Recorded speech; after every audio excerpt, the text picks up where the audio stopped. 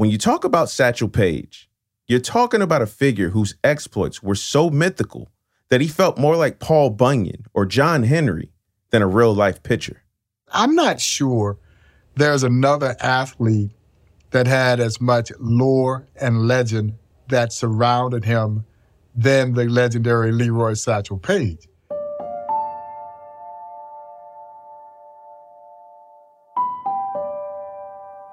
A man whose stories feel so outrageous that it can be difficult to separate fact from fiction.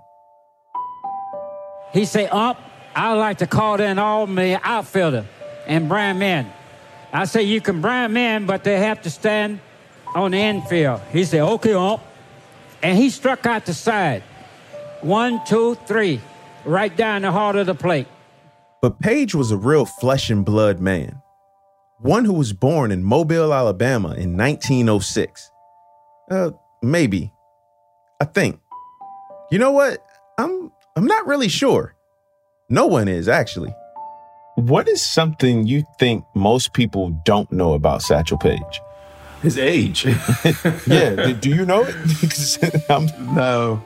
You know, he would claim to be a couple of years younger than he was. People often thought he was much older. Sometimes facts become unimportant and they become secondary to selling tickets. But, you know, as time progresses and us historians want to go in and correct the record, it can make it a bit tricky. Jack, I'm going to tell you the truth. I don't think it but a very few people in the United States know my age or where I come from even now, let alone know my age, because I've been playing ever since I was a kid. I never had a job.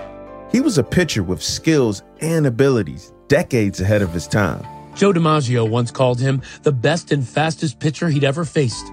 They clocked his fastball at 105 miles per hour. Dizzy Dean was once quoted as saying, if he pitched on the same team with him, we'd clinch the pennant by the 4th of July and go fishing until World Series time. Satchel Paige kept a diary. He had something like 50 to 100 no-hitters and 500 shutouts. I pitched in 160-some ball games in a row. I did it for 3 years straight. 160? A star who shined so brightly that he crossed into the greater American consciousness at a time before integration. Satchel Paige was the biggest star of the Negro League. We played the Yankee Stadium on a Friday night and a Sunday afternoon. I pitched against Satchel Paige. We had over 100,000 people in Yankee Stadium for those 2 ball games at Major League Bryson. Satchel Paige visited more cities in his career as a baseball player than the railroads did. Those small towns had seen him before.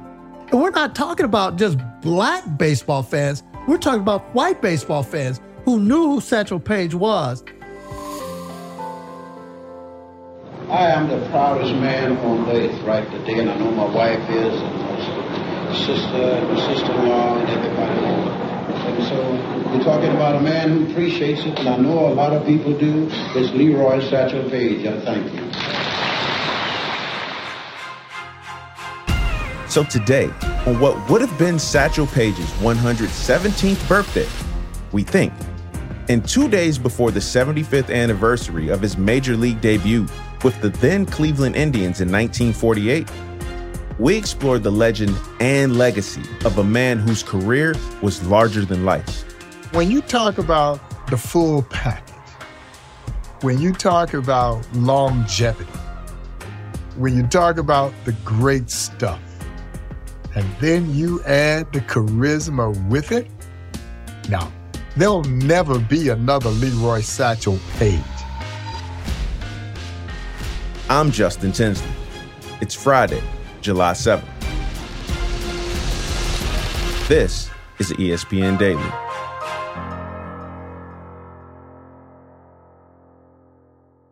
Satchel Paige is a name that's familiar to some, but a story that's still unfamiliar in a lot of ways. So I asked Bob Kendrick, president of the Negro Leagues Baseball Museum in Kansas City, Missouri, to start at the very beginning with a very simple question. Who is Satchel Paige? In my estimation, Satchel Paige is the GOAT. He is the greatest pitcher of all time. And if you don't believe me, Just ask him. He earned that reputation. He really did.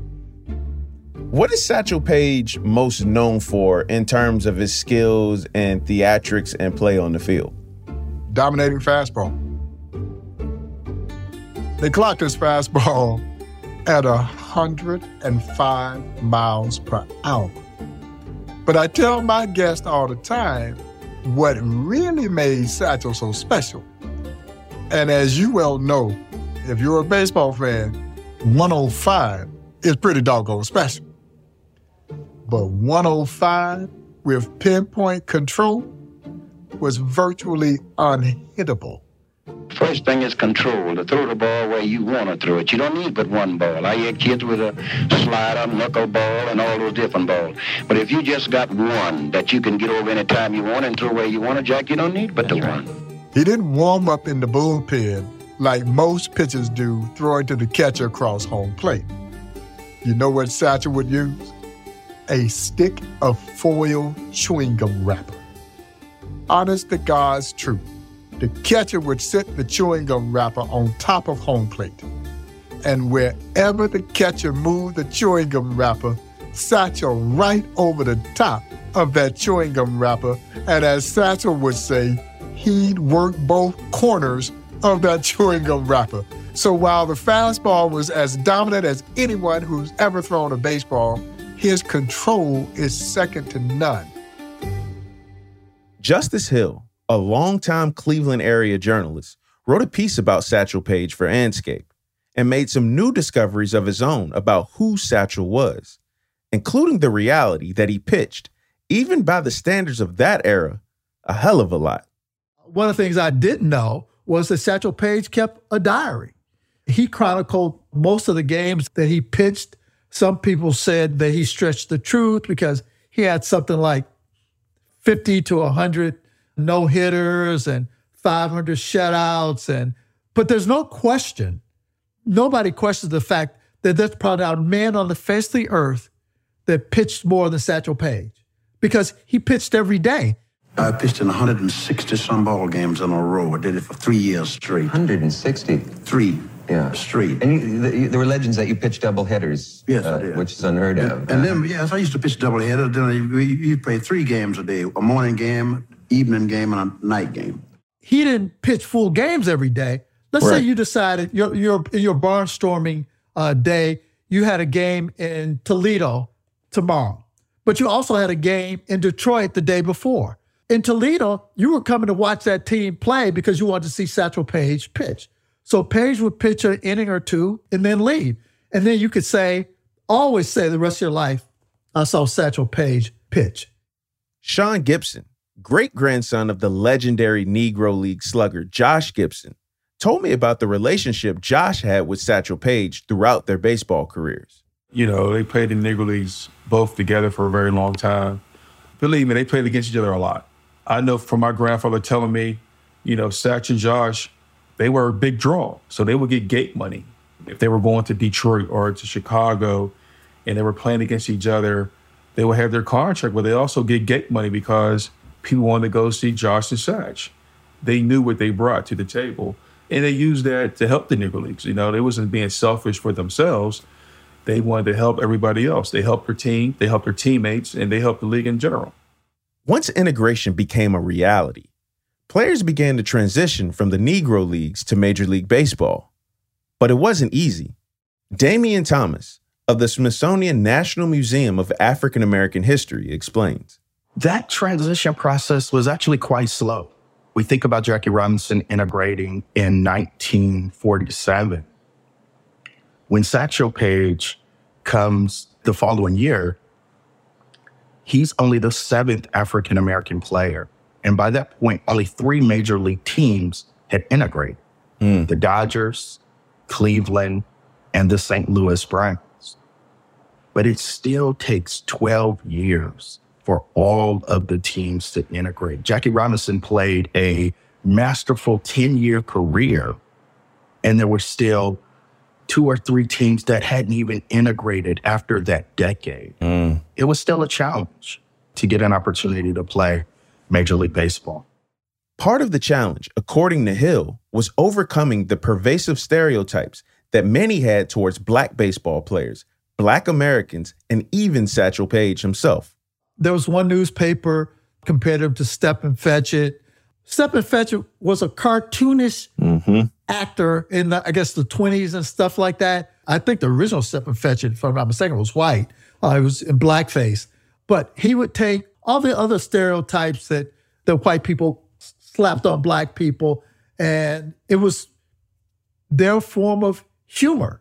Wendell Smith, the Hall of Fame Black sports writer, didn't think, because when they were looking for people to integrate baseball, he told Branch Rickey that Satchel Paige was the wrong person. He was old and he was at the end of his career. So even the Black press didn't necessarily see him the way some other people did. And so in spite of being the Negro League's greatest star, Satchel Paige watched as it was Jackie Robinson who broke the color barrier in Major League Baseball. Damian Thomas explains. Satchel Paige was the biggest star of the Negro Leagues. And one of the enduring questions that people have is, why wasn't Satchel the first? Yeah. Jackie's chosen for a number of reasons. Number one, Jackie wasn't a Southerner. He was born in Georgia, but raised in California. And so Jackie was not someone who the Southern players in Major League Baseball would be able to use a lot of that dog whistle language and attempt to try to bully based upon his upbringing and his geographic reason. The second reason why Jackie Robinson is chosen is because he was college educated. Went to UCLA at a time when it was still rare for people to go to college. Also meant that he was frequently around white Americans and he was comfortable being in these spaces as one of the few African Americans. I think the third reason is Jackie was also a veteran of World War II. He didn't serve overseas, but he wore a uniform during this crucial moment. And so there's a story about Jackie that you can sell Jackie as this sort of embodiment of excellence. Satchel Paige is a little bit different.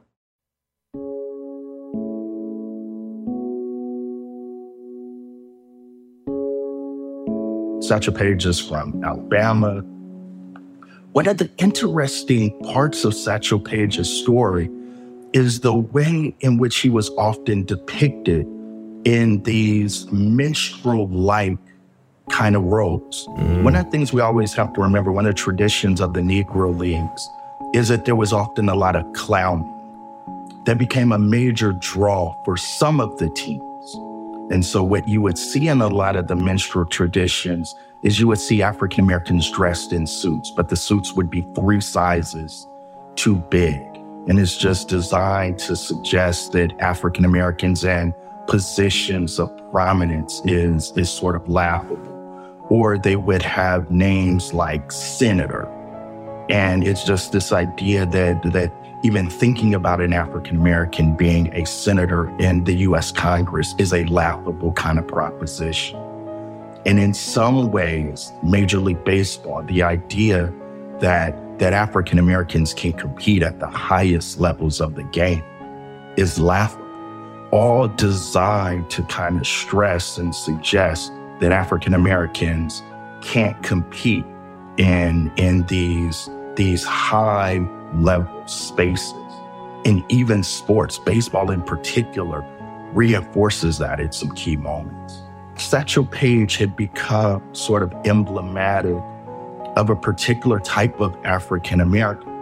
In many ways, it's not a true depiction of Satchel Paige, but that's how people sort of saw him and perceived him.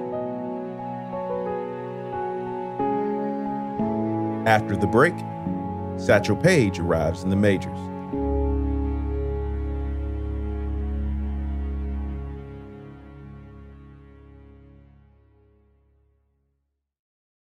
The NFL schedule drops this week, kiddos, and you can be there to catch all the action live and in person with Vivid Seats. Experience every touchdown, every tackle, and every eye-popping play of your favorite team.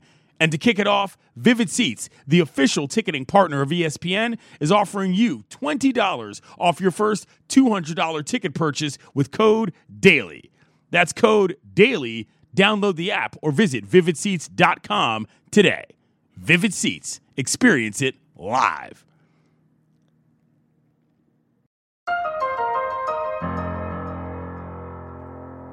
"75 years ago today, July 7th, 1948, after pitching in the Negro Leagues for more than 2 decades, Satchel Paige finally signed his first major league contract with the Cleveland Indians. Bob Kendrick shares Cleveland owner Bill Veeck's thought process. There was this mystique surrounding Satchel, and in particular, his age. And honestly, I don't know if anyone other than Bill Veeck would have given the old man an opportunity. The other owners would have just blown it off and just essentially said, well, he's too old. This would be a sideshow. But not Bill Veeck. Bill Veeck was one of the most revolutionary figures in MLB history, and he was never afraid to buck convention. He was kept from buying the Philadelphia Phillies in 1942 by MLB Commissioner Kennesaw Mountain Landis once Veeck made it clear that he intended to integrate the ball club. Veeck purchased Cleveland in 1946, and it's said that throughout the 1947 season, he had a portable fence installed in center field, allowing him to adjust the distance depending on the power of Cleveland's opposition, causing the American League to install rules against changing a field's dimensions during a season. Oh, in that same year, he signed center fielder Larry Doby to a contract, integrating the American League with the second black man to play in the majors. Bill Veeck had been looking for trade opportunities, but he never really could identify a trade possibility that he felt was a better option than signing Satchel Paige. Veeck may have known that Satchel still had that gas in the tank, and he weighed his options, and he felt like his best option was Satchel Paige, and he was proven right. Joining the team midway through the year meant there was no spring training for Satchel Paige. So player manager Lou Boudreau used him out the bullpen at first. On July 9th, 1948, Paige became the first black man to pitch in an American League game, going 2 scoreless innings in relief, a role he would fill throughout the rest of July. Once the old man got his legs underneath him, oh man, he was lights out. I'm so glad you mentioned that once he got his legs underneath him, because I want to go back to that day, 75 years ago. Bob, what was that game like? I would imagine that Satchel would have said it was relatively uneventful for him, because certainly there was this anticipation of how he would perform, and he gets a chance to come in relief and pitches about 2 innings in that game, and he didn't give up anything. And I'm sure Satchel was like, well, ain't no big deal. I've done this all my life. But Satchel's debut nearly didn't happen at all, as Hill told me, as Satchel and Veeck had some difficulties reaching an agreement on salary. Satchel Paige refused to take a cut in pay. Bill Veeck wanted Paige to come because he didn't start at the beginning of the season. Mm-hmm. Paige made more than almost every major league player in that era. He signed for half a season for $25,000.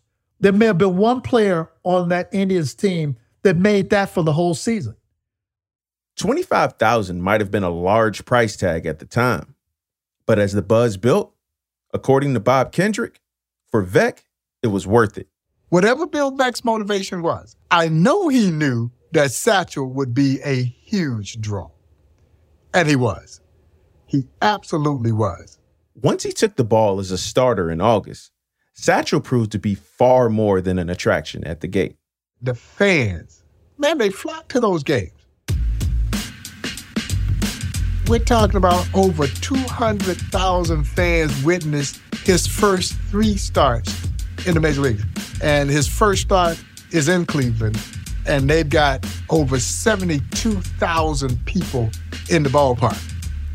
And he beats the Washington Senators. And then what he does after that is one of the most remarkable feats in baseball history. It does not get enough attention. The old man pitches back-to-back shutouts against the Chicago White Sox. He goes to Comiskey Park. They got some 55,000 people in the ballpark.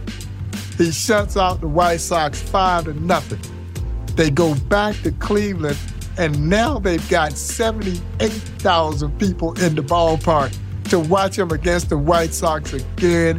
He shuts them out 1-0. That's how remarkable that 1948 season was, and in a highly contested pennant race. Paige helped Cleveland capture the American League pennant. They faced the Boston Braves in the World Series.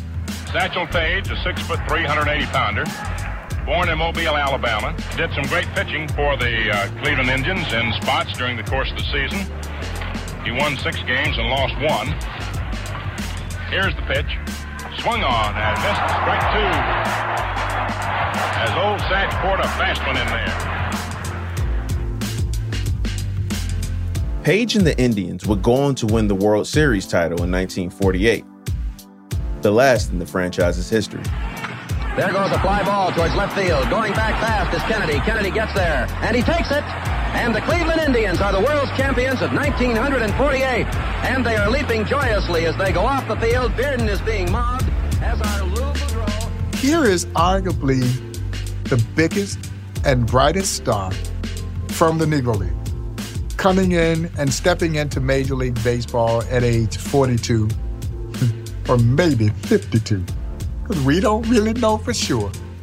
And there is this natural curiosity on whether or not he still had the goods. Well, as we saw in that 1948 season, he more than had the goods. He was incredible. Part of what helped Paige be incredible in his rookie campaign was the fastball and the control that we mentioned earlier. But that was just the tip of the iceberg when it came to what he really had in his bag. He didn't have fastball, curveball, changeup, slider. Not Satchel. Satchel had what he called his midnight creeper. He had the two-humper. He had the bat dodger. He had the hesitation pitch. He had the long tom, the short tom, the jump ball, the trouble ball, the radio ball, the wobbly ball, the dipsy-do. And he had a pitch that he famously called his B-ball. And the reason that he called it the B-ball is that Satchel says, it bees where I want it to be, when I want it to be there. Paige pitched to a more than respectable 3.31 ERA from 1948 to 1953 with Cleveland and later the St. Louis Browns, appearing in 178 games. He was released after the 1953 season, but continued to pitch in the minor leagues and on various barnstorming circuits. By the end of the decade, he was pitching for the Miami Marlins, a minor league affiliate of the Philadelphia Phillies at the time, run by his good friend Bill Veeck. But even then, at around 50 years old, Satchel Paige wasn't done yet. You look pretty good to me, and I think that a lot of people figure, well, maybe this is Satch's last year. Maybe he's not going to be as good as he was last year. But I think you showed him out there Sunday that you're just as good, if not better, than you were last year. Well, I tries to keep up like that. But, Jack, I don't think this is my last year. I think I can play baseball about 15 or 20 more years. Well, I'm going to keep up with Landon. the way you throw that ball, I think you'll do all right. Another thing, as long as you got a pitch. While Paige was on hiatus from the major leagues, his star power drew him in different directions. He appeared in a movie, The Wonderful Country, and published a successful autobiography before making one final appearance on the mound for the Kansas City Athletics in 1965 at the estimated age of 59. Here's Bob Kendrick.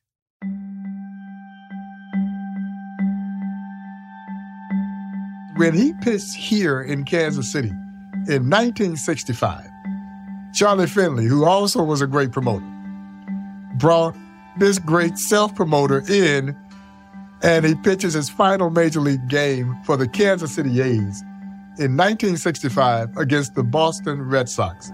So Satch, with that baseball cap cocked jauntily off to the left side of his head, going through his warm-up tosses to Bill Bryan. He gives up one hit in 3 shutout innings at age 59 or possibly 69 years old. And the only guy to get a hit off the old man, great trivia question, a young Carl Yastrzemski. He's had an easy 3 innings. He's had to throw a minimum number of pitches. He hasn't walked anybody. Went to 3-0 on Yastrzemski, and Yastrzemski pounded a double off the left field wall. But, man, what was even more remarkable is that Satchel had pitched against Yaz's father some 2 decades prior to pitching against Yaz. And the great Rico Petrocelli. I was doing an interview several years ago, and Rico was the host of one of these baseball talk shows, and he was in that game. And he told me this. He says, Bob, we all went to the plate hacking away at that old man. They thought they were going to light this old dude up. Satchel's fastball was still 86, 87 miles per hour, and he's painting the black at age 59, maybe. And he said they're all turning, going back to the dugout in utter disbelief that they couldn't hit this old man. That was certainly a very exciting 3 innings of baseball.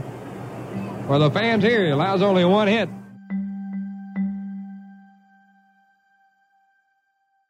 Utterly unbelievable.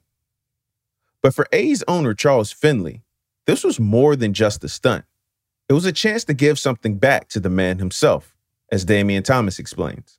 Satchel Paige, at the age of 59 years old, was 3 innings short of earning a major league pension. And the owner of the Kansas City A's, Charles Finley, was aware of that and said, you know what, this is somebody who's contributed to the growth of this game. He's somebody who should have been in the major leagues long before he was. Satchel made his major league debut at 42 years of age. Just absolutely astonishing to see him succeed at a time when most of the best players had already retired by that point in their career.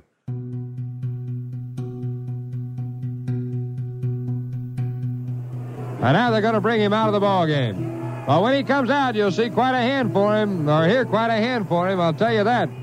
It's a testament to some people's recognition and desire to undo a harm, or at least to the best of their ability, to try to do something right by someone who had meant so much to the game. It's also important to remember that we are roughly 20 years into integration. This is after the Civil Rights Act, around the time of the Voting Rights Act, and people are beginning to rethink a lot of their notions of race and equality and opportunity. And so it is a moment where he goes and throws at 59 years old, throws 3 scoreless innings. Well, Satchel Paige is getting a standing ovation, and he has twice doffed his cap to the crowd here and actually bowed to them. The A's players in the dugout, standing at attention as Satch comes by, they're clapping hands. And once again, reaffirms this legend of the immortal and incomparable Satchel Paige. Whether he is 23, 53, 63, or 73, as some say, he really showed a lot of people that he still has that old love of the game, and boy, his arm is still there. What a guy, Satchel Paige.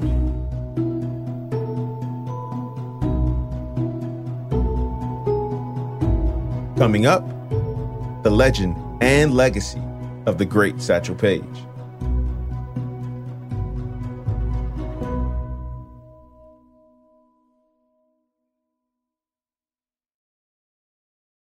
Delicious, meat, nutritious. In the snack that packs a real protein punch, Wonderful Pistachios, one of the highest protein nuts out there. Each 1 ounce serving has 6 grams of protein, giving you over 10% of your daily value. Trust me, I've been eating them like there's no tomorrow all week.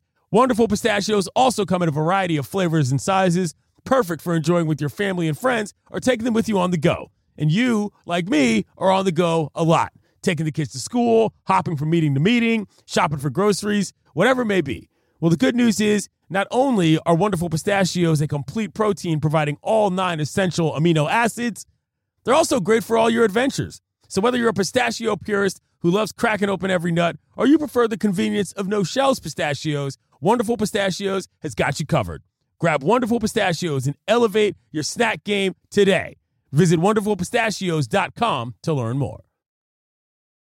Now let's talk about the play of the week. The pressure to follow up Hypnotic and Cognac weighing heavy on the team. Hypnotic was in the cup, blue, and ready for the play. And boom, Añejo Tequila came in with the smooth assist to Hypnotic's tropical fruit finish. Shaken, strained, poured. It was green and good.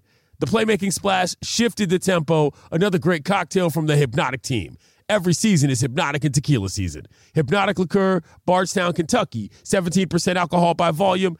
Hypnotic reminds you to think wisely, drink wisely.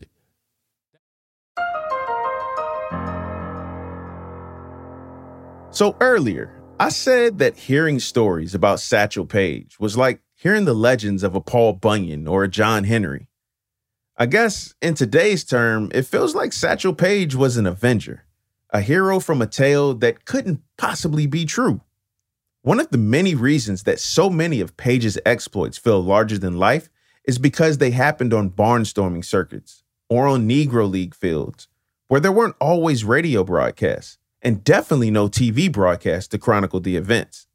Most of the footage you see of Satchel was from later in his life, when he was already in his 40s, or maybe his 50s, which helps explain why basic things about him seem like mysteries, like his age.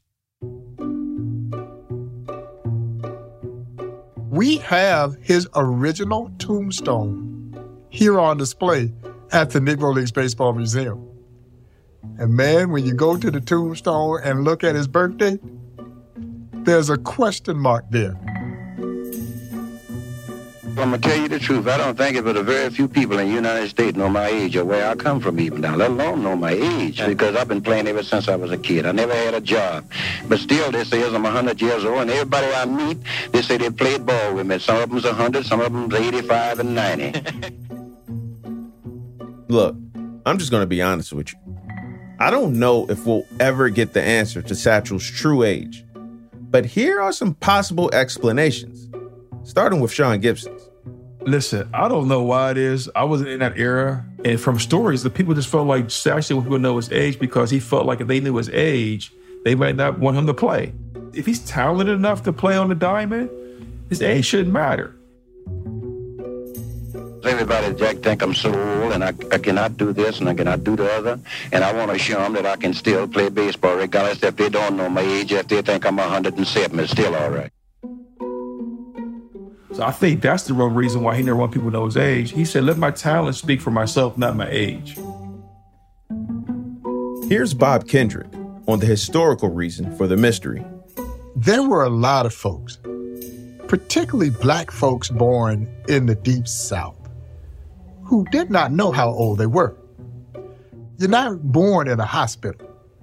You're born at home to a midwife. And so that birth record would actually be recorded in the back page of the family Bible.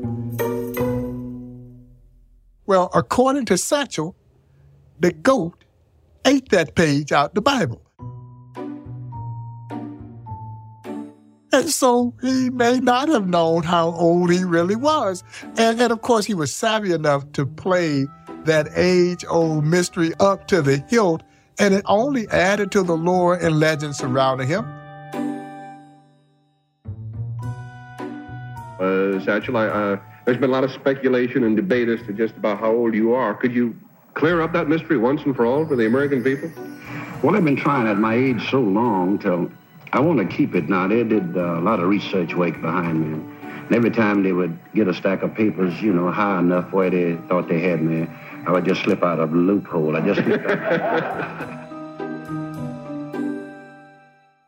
The haze around Satchel's age persists. And honestly, it just adds into the mythology surrounding him. And it doesn't help that the true stories about Satchel Paige are just as fantastical, like the one Bob Kendrick heard from Negro Leagues legend Buck O'Neil about Satchel facing Josh Gibson in the 1942 Negro League World Series. One of these myths that's actually true. We'll let Bob take it away. This wasn't just any old game. This 1942 Negro League World Series. The great Kansas City Monarchs against the vaunted Homestead Grays, led by two future Hall of Famers, Buck Leonard and Joshua Gibson. But that 1942 Kansas City Monarchs team was led by a couple of Hall of Fame pitchers in Satchel Paige and the legendary Hilton Smith. And as Buck would tell the story, they're playing in Griffith Stadium. So we get 2 outs, and we lead the ball game by a couple of runs. 2 outs in the 9th inning. Jerry Benjamin hit the ball down the third base line. It hit in foul territory, bounced foul. In the foul territory, he stands up triple. Well, we got 2 outs. Satchel called time. He motions for him to come over. He called him Nancy. He said, Nancy, you know what I'm fixing to do? Satchel called me Nancy. He said, Nancy, you know what I'm fixing to do? I said, yeah, I know you're going to get this other guy out and let's go home. He said, no. He said, no, Nancy, I'm going to walk Howard Easterly, I'm going to walk Buck Leonard, and I'm going to pitch to Josh Gibson. And I said, no, man, don't be facetious. He said, you call it what you want, but that's what I'm going to do. So Buck says he calls time. He motions for the Monarchs manager, a guy named Frank Duncan, legendary manager, to come out. He says, Skipper, listen to what this fool says he's fixing to do. I said, Satchel, tell him what you said. Satchel told him, Frank, look up in the stands. We got maybe 35,000 people in the ballpark. He said, well, and Buck, you see these people in the ballpark? That's what they're here to see, Satchel and Josh. Let him do what he wants. I said, okay, it's your ball game. Now, Satchel, who had pinpoint control, he rarely walks anyone. He walks Howard Easterly on 4 straight pitches. He walks Buck Leonard on 4 straight pitches. Now everyone knows what's going down. So Satchel calls time again. This time he motions for the Monarchs trainer to come out. And the trainer is part of the show. So the trainer comes out wearing a doctor's smock. And as Buck would say, he's got a glass in his hand. And he drops something in the glass, and the glass begins to fizz. As Buck would surmise, it must have been an Alka-Seltzer. And so he walks it out, he hands it to Satchel. Satchel drinks it down, he lets out a belch, and now he's ready. Buck says Josh is standing in the batting circle. He swung a 40-ounce, 41-inch bat, man. And he says that big bat looked like it was 6 feet long. He says to himself, oh, Lord, it's going down right now. And so as Josh is coming to the plate, Satchel is talking to him. He said, Josh, remember when we were playing with the Crawfords? We were traveling over the mountains going east, and I said, you know, I think you're the greatest hitter in the world. I know I'm the best pitcher in the world. And said, but one day we're going to be on the opposite side. Said, this is the time. Josh said, oh, throw the ball, Satchel. He said, Josh, I ain't going to try to trick you. I'm going to throw you 3 fastballs. 95-mile-an-hour fastball, boom, strike 1. He said, I'm going to throw you another fastball, but it's going to be a little faster than that one. Throw the ball, Satchel, boom, 100-mile-an-hour fastball, strike 2. Josh never moves the bat. He says, now, Josh, I got you 0-2. He said, nah, you know, I got you 2 strikes and no balls. Now, I'm supposed to knock you down, move you off the plate, but I'm not going to throw any smoke at your yoke. I'm going to throw a pea at your knee, 105-mile fastball, boom, right down the middle. Josh, don't move the bat.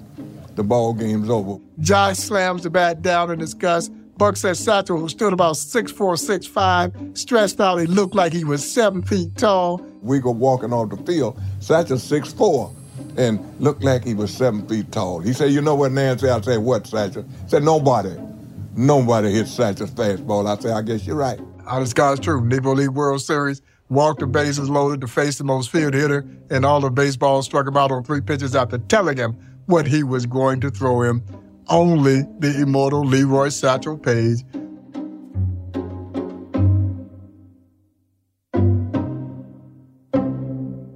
Now, Sean Gibson, Josh's grandson, he isn't quite sure it all went down like that. Let me say this. Do we know if that's true or not? Look, I'm just asking you. You know, I don't know if it's true or not, but I had to ask. You know what, man? It's a great story. First of all, let me say this. Being a descendant of a famous Negro League baseball player, we hear the stories of Satch calling in his infielders and everybody sit down and he struck Josh out. But I will say this, that probably may or may not have happened, but I can guarantee you Josh got sacked a few times too. Bob Kendrick confirms. Josh got a little revenge the very next year. They're playing in Yankee Stadium. And he says that Satchel tried to get a fastball past Josh. He said Josh hit the ball so hard, said the ball went right over the top of his cap into Monument Gardens in Yankee Stadium on a rope. And as Josh is circling the bases, Satchel still down, he never comes up. And he looks over at first base and he says, Nancy, a fella could get killed out here. 75 years after his major league debut, Satchel's legacy lives on, inspiring baseball fans and reminding us of the complicated chapters of the sport's past. I asked Damian Thomas why he thinks Satchel's name endures today. Most people know the name Satchel Paige because he continues to be one of the enduring symbols of a lost opportunity.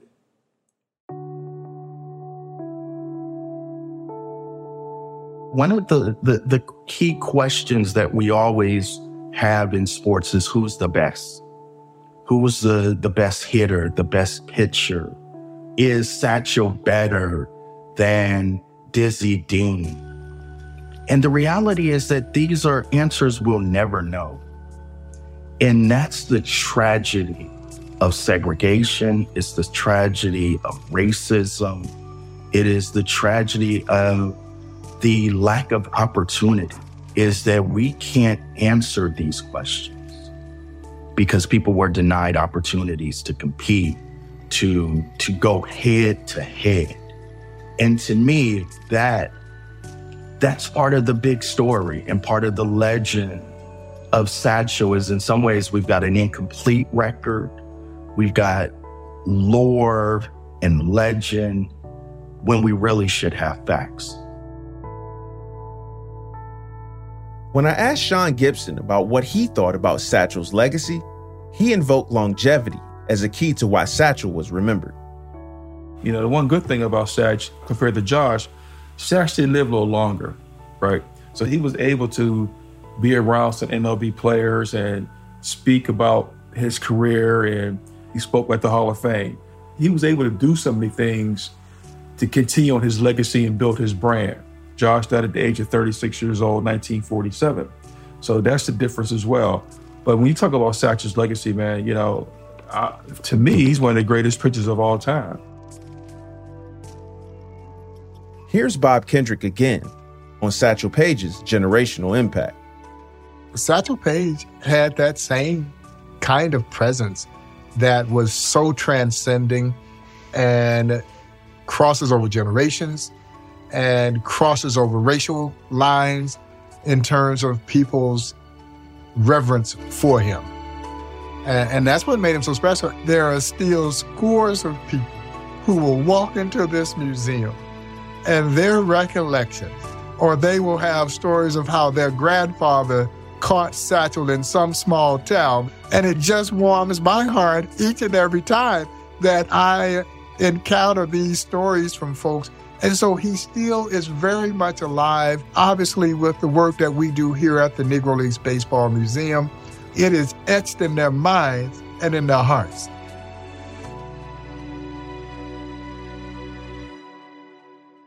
Satchel Paige was larger than life, and there's still a lot we don't know about what was true and what was myth. But Damian Thomas points out that there's no disputing the direct connection that Satchel and many Negro Leaguers had on the game today. Not just on how the game is played, but who's playing it.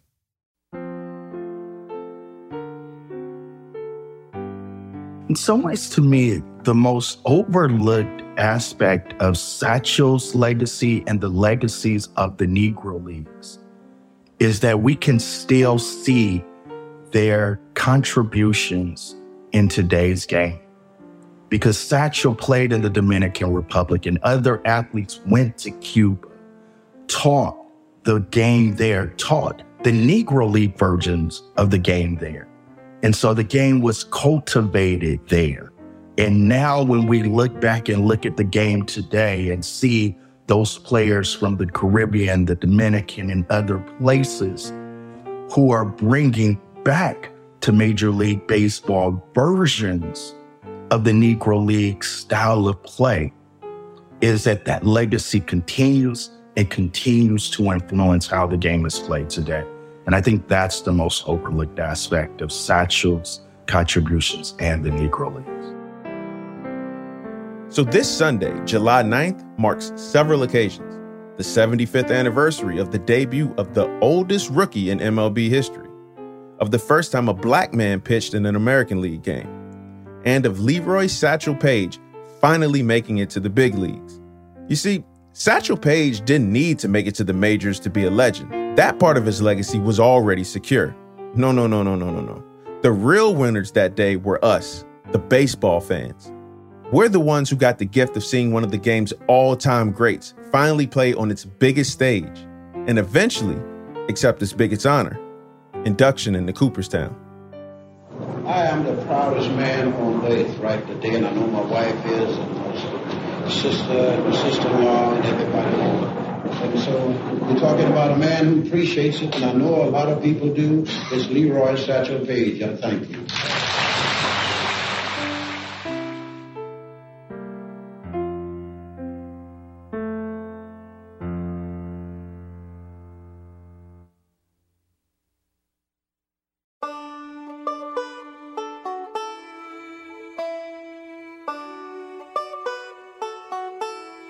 I'm Justin Tinsley. This has been ESPN Daily. Our show is produced by Bradford Craig, Alexander Hyacinth, Mike Johns, Heather Lombardo, Ryan Nantel, Mike Philbrick, Andre Soto, Andy Tennant, and Aaron Vale. Special thanks this week to Deontay Epps, Eric Horn, Mark Cheatham in Black Baseball Mixtape, and Jackson Agello. For more information on Josh Gibson and the Josh Gibson Foundation, go to joshgibson.org. To learn more about the Negro Leagues Baseball Museum, go to www.nlbm.com. And you can find more on Satchel Paige in Justice B. Hill's piece on Anscape right now. We'll talk to you Monday.